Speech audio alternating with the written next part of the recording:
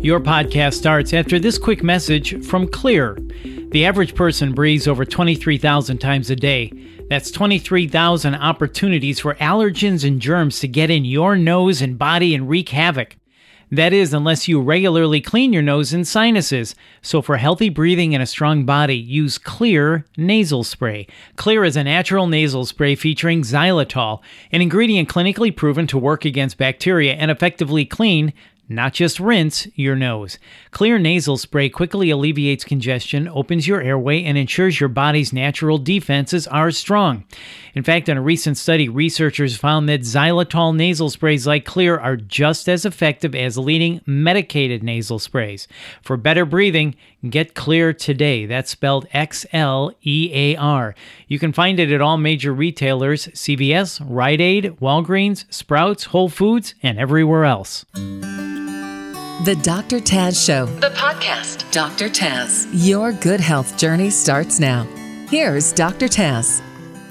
Welcome back. Welcome back to Superwoman Wellness, where on every episode of the show, we're going to uncover the secrets to being superpowered and being the superwoman you're meant to be. And today's topic is no exception. Joining me today is Dr. Rick Hanson. He is the author of Resilient: How to Grow an Unshakable Core of Calm, Strength, and Happiness. Welcome to the show, Dr. Hanson. Oh, it's a pleasure to be here. And please call me Rick, of course. You're Dr. Taz, right? Okay, I'm Dr. Taz. We'll call you Rick. I want to brag on you for just a second, though, Rick. You are a psychologist. You're a senior fellow of the Greater Good Science Center at UC Berkeley, and you're a New York Times best-selling author. Your work has been featured on the BBC, CBS, NPR, Radio New Zealand, and other major media. You've done things like a free offering, including the Just One Thing newsletter, which has a ton of subscribers, the Buddha's Brain Facebook that has over 650,000 likes, and the Being Well podcast. You spent decades helping people turn everyday experiences into lasting happiness, love, and inner peace, and hardwiring that's the trick, into the brain. You enjoy the wilderness, taking a break from emails, and time with your wife and 2 adult children. Welcome to the show. Excellent. Thank you. So, like we were talking before we began, I feel like this topic is incredibly important.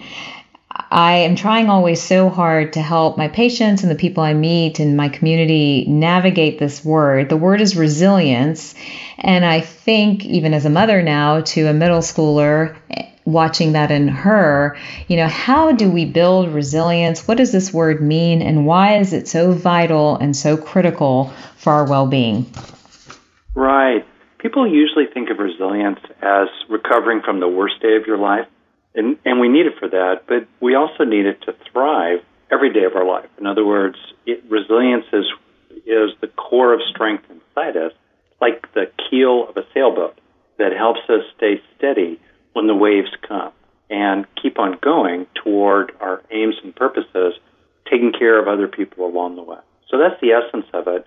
And we need it more than ever because as various external supports kind of break down in society, and as the pace of life increases and as we expect more of ourselves, we actually need more strength than ever just to deal with challenges.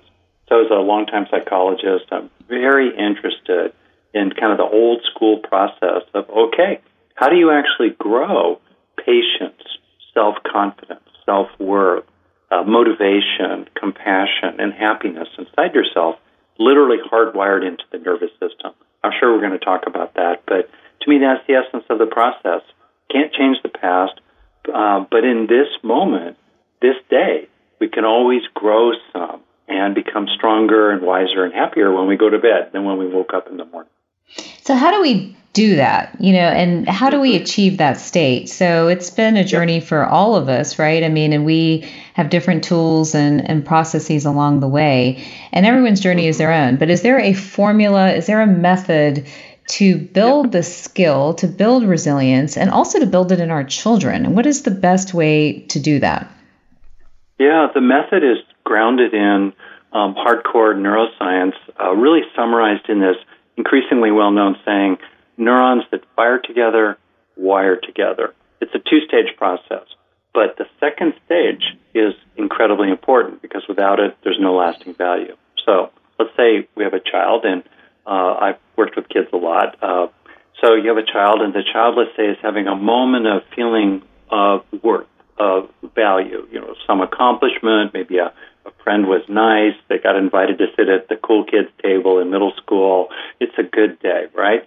Right. So right then and there, the person's having an experience. You have to, first step of 2 is experience whatever you want to grow.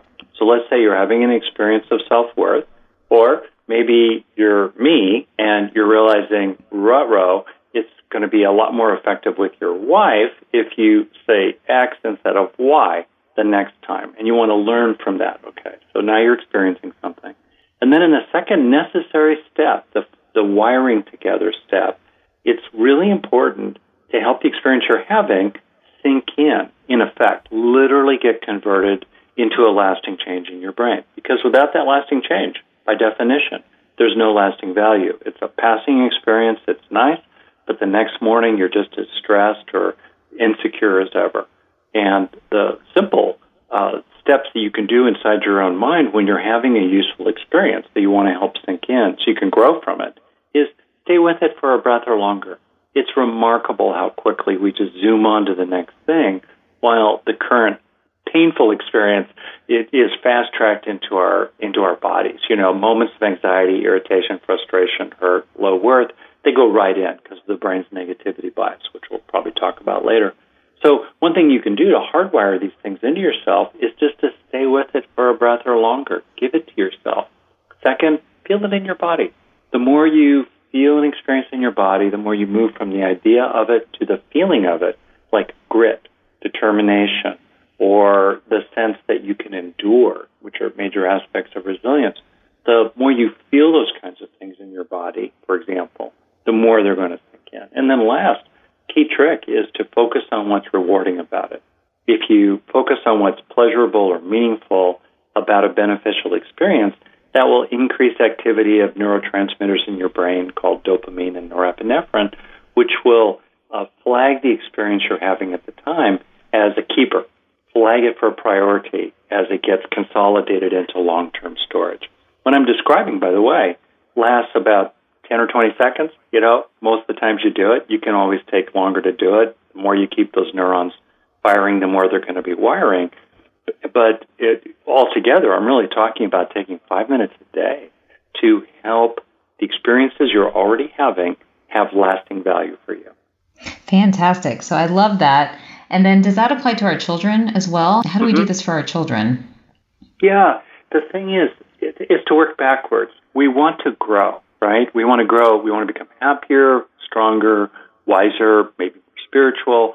We want our kids to grow in various ways as well. Emotional intelligence, acquiring more of a growth mindset over time. We want that growth to occur. And yet, honestly, I've been a clinical psychologist for a long time and even longer involved in human potential. We don't tend to have a theory of actually how the growth process happens and what can the person do inside themselves to turbocharge their own growth. So to me, that's such an incredibly important thing. The strength of strengths is learning.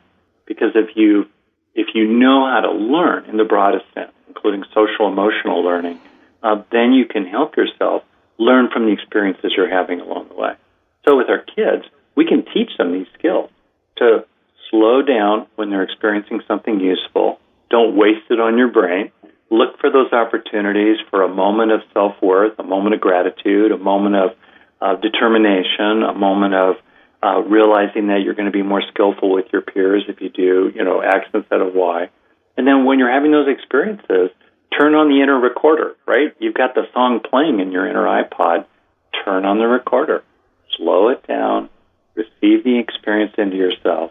Help it gradually, bit by bit, synapse by synapse, wire its way into your own nervous system. So you then increasingly carry your strengths with you wherever you go. I mean, for me, this is not positive thinking. In a funny way, it's the opposite. I don't believe in positive thinking. I believe in realistic thinking. What I'm talking about here is the essence of self-reliance. It would be great if rescue were to come, but I don't see much rescue coming. I think we're on our own a lot more. And if we're on our own, it's really fundamentally important to know how to help yourself become stronger and more resilient every day. So I think that's great advice, but then when we get in the moment, how do we redirect that anxiety, that fear, that loneliness, that then for some people turns into darkness and turns into this deep abyss? You know, let's say they have a lot of pain or suffering, or they feel like they've been wronged. The breath helps. I know meditation and mindfulness helps. I know prayer helps. What else is it that we can maybe tangibly and physically do to come back to ourselves and realize that often we have everything we need to get through any given situation? Yeah. Well, you're raising a very poignant and real question. And the long-term solution, like long-term over weeks and months, is to grow more psychological resources inside. It's to develop inner calm, self-worth, well-being, positive mood, various executive functions, emotional intelligence, and so forth. These are well understood, well researched, secure attachment, things like that. So that's the midterm solution over weeks and months, and it's the one that's has the greatest hope for us over time. You know, situations come and go, but if we're not developing strengths in ourselves along the way, you know, we're going to be in the same pickle tomorrow that we were today. So that's the midterm solution. In the moment, there are a variety of things to do. First and foremost, we draw upon the strengths that we've developed inside ourselves. So if we don't have many strengths inside, it's really tough to deal with difficult situations. You know, so all that said, I think of a three-step process that you just see again and again and again. So first step is to be with the experience, mindfully, with compassion, with a sense of spaciousness. A little neurological trick is to get a sense of the larger space you're in, to be aware of, for example, the whole room, or to be aware of the whole body in the moment, because that gives you a sense of perspective and larger context for whatever is upsetting. So fundamentally, though, we just be with it. And that alone makes a huge difference. Instead of being identified with the upset, we step back from it mindfully and witness it in a big space of awareness. Second step, let it go. As much as possible, you know, let the tension flow out of your body, let the feelings flow, disengage from those beliefs that are not good for you and others, let go of the desires that are going to cause trouble for you and others, let go. And then third step, let in. Replace what you've released with some positive alternative. In other words, let's say you've released feelings of anxiety. Turn toward the sense of calm strength in yourself. Turn toward recognizing protections around you. Turn toward recognizing the actual visceral fact, most seconds of most days, which is that your body is basically okay right now. Maybe not particularly happy, maybe in some pain, but you're not dying. You're not being chewed by a shark in this moment, at least. You're basically all right now. That's the fundamental process. You know, let be, let go, let in. And as we move through it again and again and again, we are able to be with our experience more and more deeply because we've grown resources, and we can also release what's troubling us more and more fully in this process of letting be, letting go, and letting in. I love that. I hope everybody caught that. I was furiously typing away on my lovely device here, but be, let go, let in. That is the trick to, or the method to train ourselves into resilience and understanding that we have everything within our reach in terms of what we need to get through life's ups and downs. Is there a structured program that helps build that, almost like an exercise for the brain, so to speak? Like you would say, you know, hey, Dr. Taz, go do this app for 10 minutes a day, or go do this for X amount of time a day. Is there something structured like that you know of that assists in this whole process? I really appreciate that. Well, one, I do have those programs myself, and I should say that we make them available to anyone who has financial need for free. And a person can go to my website, rickhampton.net, and see a variety of different programs, including ones that are very accessible on mobile, including, I would say, very short programs. I'm a big believer, you know, the most important practice a person can do is the one they'll actually do consistently, right? And so we make things extremely accessible to them. The essence, I would just suggest to people, if you'll bear with me, I'll offer a 10-minute challenge, okay? And I'll keep it short and sweet. It won't take me 10 minutes to explain it. So these are 3 things a person can do every day that'll take less than 10 minutes, probably closer to 5, and I guarantee it, it'll make your day different. And if you do them for a week in a row, you will really notice a change. Okay. Number 1, as you go through your day, half a dozen times a day, a handful of times every day, and you can even make a little mark on a list that that you do it, right? Slow down for a breath or 2 or longer to just take in the good. Like right now, I'm looking out my window and I saw a hummingbird land on a little branch. Oh, what a neat hummingbird. Slow down, take it in. A moment of connecting with my wife over coffee when, we finished talking here. Okay, slow down to take it in. Right there is going to take you a couple of minutes total a day if you do that a handful of times each day. But it'll change your day, partly because you'll be looking for those moments in the flow of everyday life. Not million-dollar moments. They're not more than what they are, but they're not less than what they are. Okay. Second, know one thing in particular you're trying to grow these days. What's one thing? Like maybe, and you can help a child. You could think, okay, given what you're grappling with, what is the matched resource or antidote? As you know, as a physician, diagnosis drives treatment. So what's the issue? And then second, what if it were more present in the mind would really help? So let's say a person is feeling really, anxious by tendency. Well, feelings of calm strength, recognizing protections, not overestimating threats, being more realistic in appraising threats. Things like that would be particular strengths. Or maybe you're like me, growing up without much empathy in my family, and also I was really young going through school, so I had a lot of experiences of loneliness and feeling inadequate. So maybe the strength you're trying to grow these days, the superpower, you're trying to develop in yourself these days, is feeling cared about by other people, or wanted, or worthy. All right. Whatever that is, know what that one thing in particular is that you're trying to develop inside yourself. Maybe it's you want to let go faster of worrying about stuff. Okay, that's what you're working on. Know what you're working on. And so then when you're having experiences of it or related factors, those are high-value moments. Really, really slow down, for, again, a few breaths to internalize them into your body. And then the last thing I would suggest every day is for a minute or more drop into what I call deep green, a deep sense that your core needs are met for safety, satisfaction, and connection, a deep sense of authentic peace, contentment, and love for that minute or few minutes here. Just let the body settle down, stress falling away, drivenness, what the Buddha called craving, falling away. Here and now, you're okay now. And take it into yourself. Just marinate in that experience for a minute or more each day. Okay, that's it. That's my 10-minute challenge, probably closer to a 5-minute challenge. It. Yeah, and it's an inner workout, but it's just 5 minutes. It makes such a difference for people. Well, I encourage everybody listening out there to try this. And then if you want additional resources, definitely check out Rick's website, which I think is rickhanson.net. I do want to talk a little bit because people get very confused about just being positive and trying to put a positive spin on everything. And I think some of us beat ourselves up when we're not positive, right? And then there's the hardwiring from childhood or previous generations even of being a little bit negative or self-protective.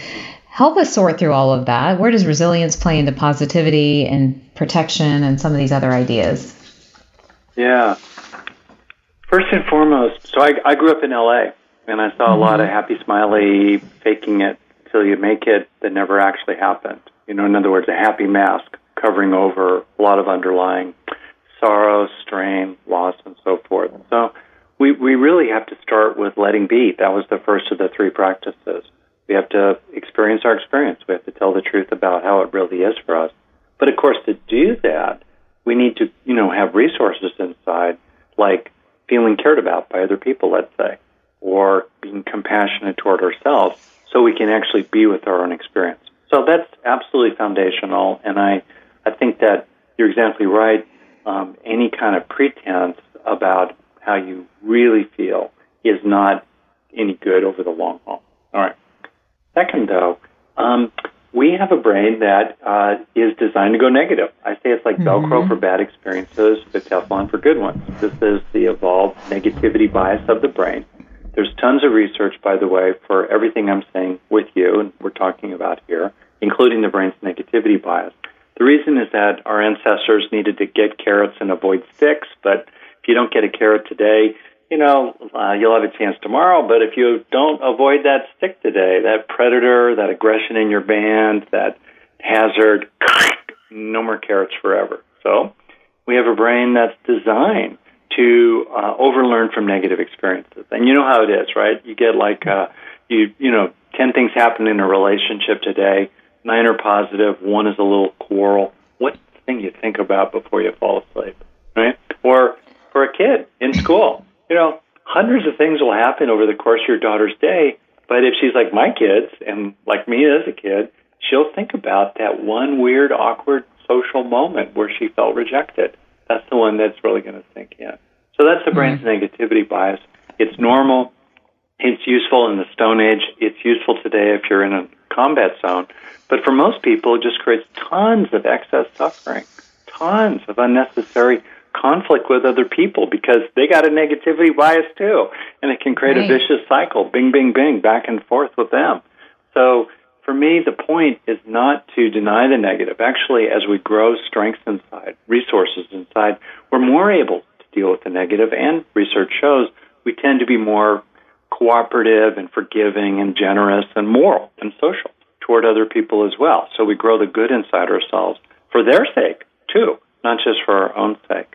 And so to me, that's kind of a way to understand this. So the essence of it for me is to see the whole mosaic of your life, your experience, moment by moment by moment, and not just get sucked into the one tile in that mosaic of your own experience that's flashing red. Deal with it, for sure, but don't let Mother Nature's, neurological plan for you, as well as the negative messaging of other people in the media, politics, etc., not let that manipulate you so that you miss sight of the whole picture of who you are as a being, which has so many good qualities innately, as well as good qualities you've developed. Also the whole picture of the world around you, which is just, at its worst, extraordinary that it exists at all, right? Would you rather have a human mind or the mind of a cockroach? I don't know. Would you rather live today or living in England in the time of Charles Dickens? Or, my dad was born on a ranch in North Dakota, and he had a 1918, and, medical care was really pitiful back then. And it was better then than it was 1,000 years ago. So for me, it's not about looking at the world through rose-colored glasses. It's taking off the mud-colored glasses that Mother Nature has endowed us with, and every day, in a very self-reliant, tough-minded kind of way, looking to grow the good inside yourself. I love that. Any other advice for us as we try to build resilience and as we try to realize that we have the powers within us to navigate whatever it is we need to? Any other advice? Well, first, thank you for letting me rant there. I think it was amazing. Well, I would say from a long-time experience as I'm basically a neuropsychologist, there are a couple of things that I think are go-tos. So I'm going to name go-tos, and these are my go-tos too, right, as well. So one is, very simply, notice in this moment, now and now, as you breathe, the feeling that you're basically okay. The body is telling the brain routinely what its status is. And most of the time, it's like a night watchman calling out, all is well, all is well. Now, as a physician, it's not always well. But when it is basically okay, notice that feeling. And the point of noticing the actual fact that you're okay enough in this moment is a major compensation for the ways that we tend to go through life anxious and braced and anticipating the worst. So this itself is a very powerful practice I return to again and again, and I recommend it routinely for people who are anxious, which is most of us these days. Notice you're all right now. Really, really important. The second go-to is to slow down to savor wholesome pleasures. This will not make you want them more. Actually, as you fill yourself up with experiences of contentment and gratitude, that tends to reduce drivenness and craving and addictive tendencies, because if you feel more and more filled up from the inside out, that your well-being is already established inside, you're going to want that new sweater or that extra cookie. Sure, I want the extra cookie, all right? But you're not going to be so, gotta have it, my precious, about it. So looking for moments, again and again and again, of wholesome pleasure. Relaxing, drinking a little water when you're thirsty, finally making it to the bathroom, getting those tight shoes off your feet, your cat crawls into your lap. Take in those wholesome pleasures, and that's really important thing. And then the third and last go-to for me on a regular basis is to see the being behind the eyes of the other person. You walk down the street, you see people, they're tired, they're stressed, they're worried, they're concerned about their own kids, they're dealing with the crazy world we're in. You work with them, you live with them, you sleep with them. See the being behind their eyes. It's so easy to lose sight of the being behind the eyes of the other person and to treat them, as an it, in effect, rather than a thou. And that practice of seeing the being behind the eyes of the other person doesn't mean we give up our own rights, doesn't mean we approve of them or agree with them. But actually, as we see the being behind their eyes, first, we're going to be more skillful with them if we've got to work with them or deal with them or negotiate or something. And also, as soon as you see the being behind the other person's eyes, notice in yourself a calming and a centering, a kind of coming home to who you are as well, because it gives you a sense of the being that you are as well. So those are my three go-tos. I love it. I don't think I could have said it much better. Thank you so much for... Actually, I have a question before I want to close. So if ambition is a craving, then how do you balance the desire for change, improvement in yourself and in your children? Fantastic question. And then the issue that it's a craving and can maybe contribute to anxiety and to all these other issues that we all walk around with. Fantastic central question. And so, for one, think of the distinction between liking and wanting. And I mean wanting here in a kind of an extreme form. And there's a traditional saying, liking without wanting is heaven, wanting without liking is hell. And I think a lot of people are caught up in wanting and drivenness, but they don't enjoy, right? They're continually chasing the next brass ring, but they don't enjoy the gold rings that are available every second along the way.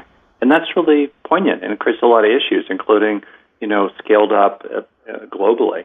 So track the difference between liking and wanting. Second, notice that it's possible to have what I call aspiration without attachment. In other words, to be effortful, dedicated, ambitious in a healthy way toward, good goals pursued with good means while being at peace with whatever the results are. That's the key. Can you go for it while being at peace with whatever the results are? And the transition from being at peace, with whatever the results are, including you might be sad, you might be frustrated. I'll read a 1-star review on Amazon and I'll go, what? Just because the book was delivered with a bent cover, you're going to give me a 1-star review, right? Not the right. But it doesn't need to invade the mind and remain, as the Buddha put it a long time ago. It can arise, but can it pass through you? That's where resilience really comes in, so that you can keep on going while being at peace with whatever happens or recovering quickly if it gets upsetting. And to me, that's the sweet spot. Then you get the best of both worlds. You don't wear yourself out. Intense drivenness is a short-term strategy, but a long-term cost. You can't sustain the marathon of a career with that kind of tension. And as you said, the add-on cost of anxiety. The thing I'm talking about, aspiration without attachment, is the best of both worlds. You're going for it. You're working hard. You're clocking those hours. My wife would be the first to tell you, I definitely am ambitious and clock a lot of hours. But along the way, I've tried to help myself, be more and more at peace with whatever happens. So there's less and less friction between you and the world, right?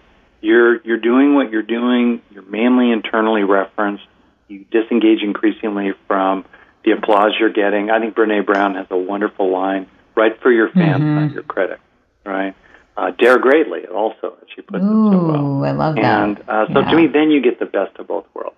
That's the essence of it for me, how to be in the world, enjoying its pleasures, dealing with its pains, but with less and less friction between you and the world along the way. I love that. I don't think we should end with anything else because that was so perfect. So thank you so much for joining me today. If my audience wants to connect with you, what's the best way for them to do that? rickhanson.net.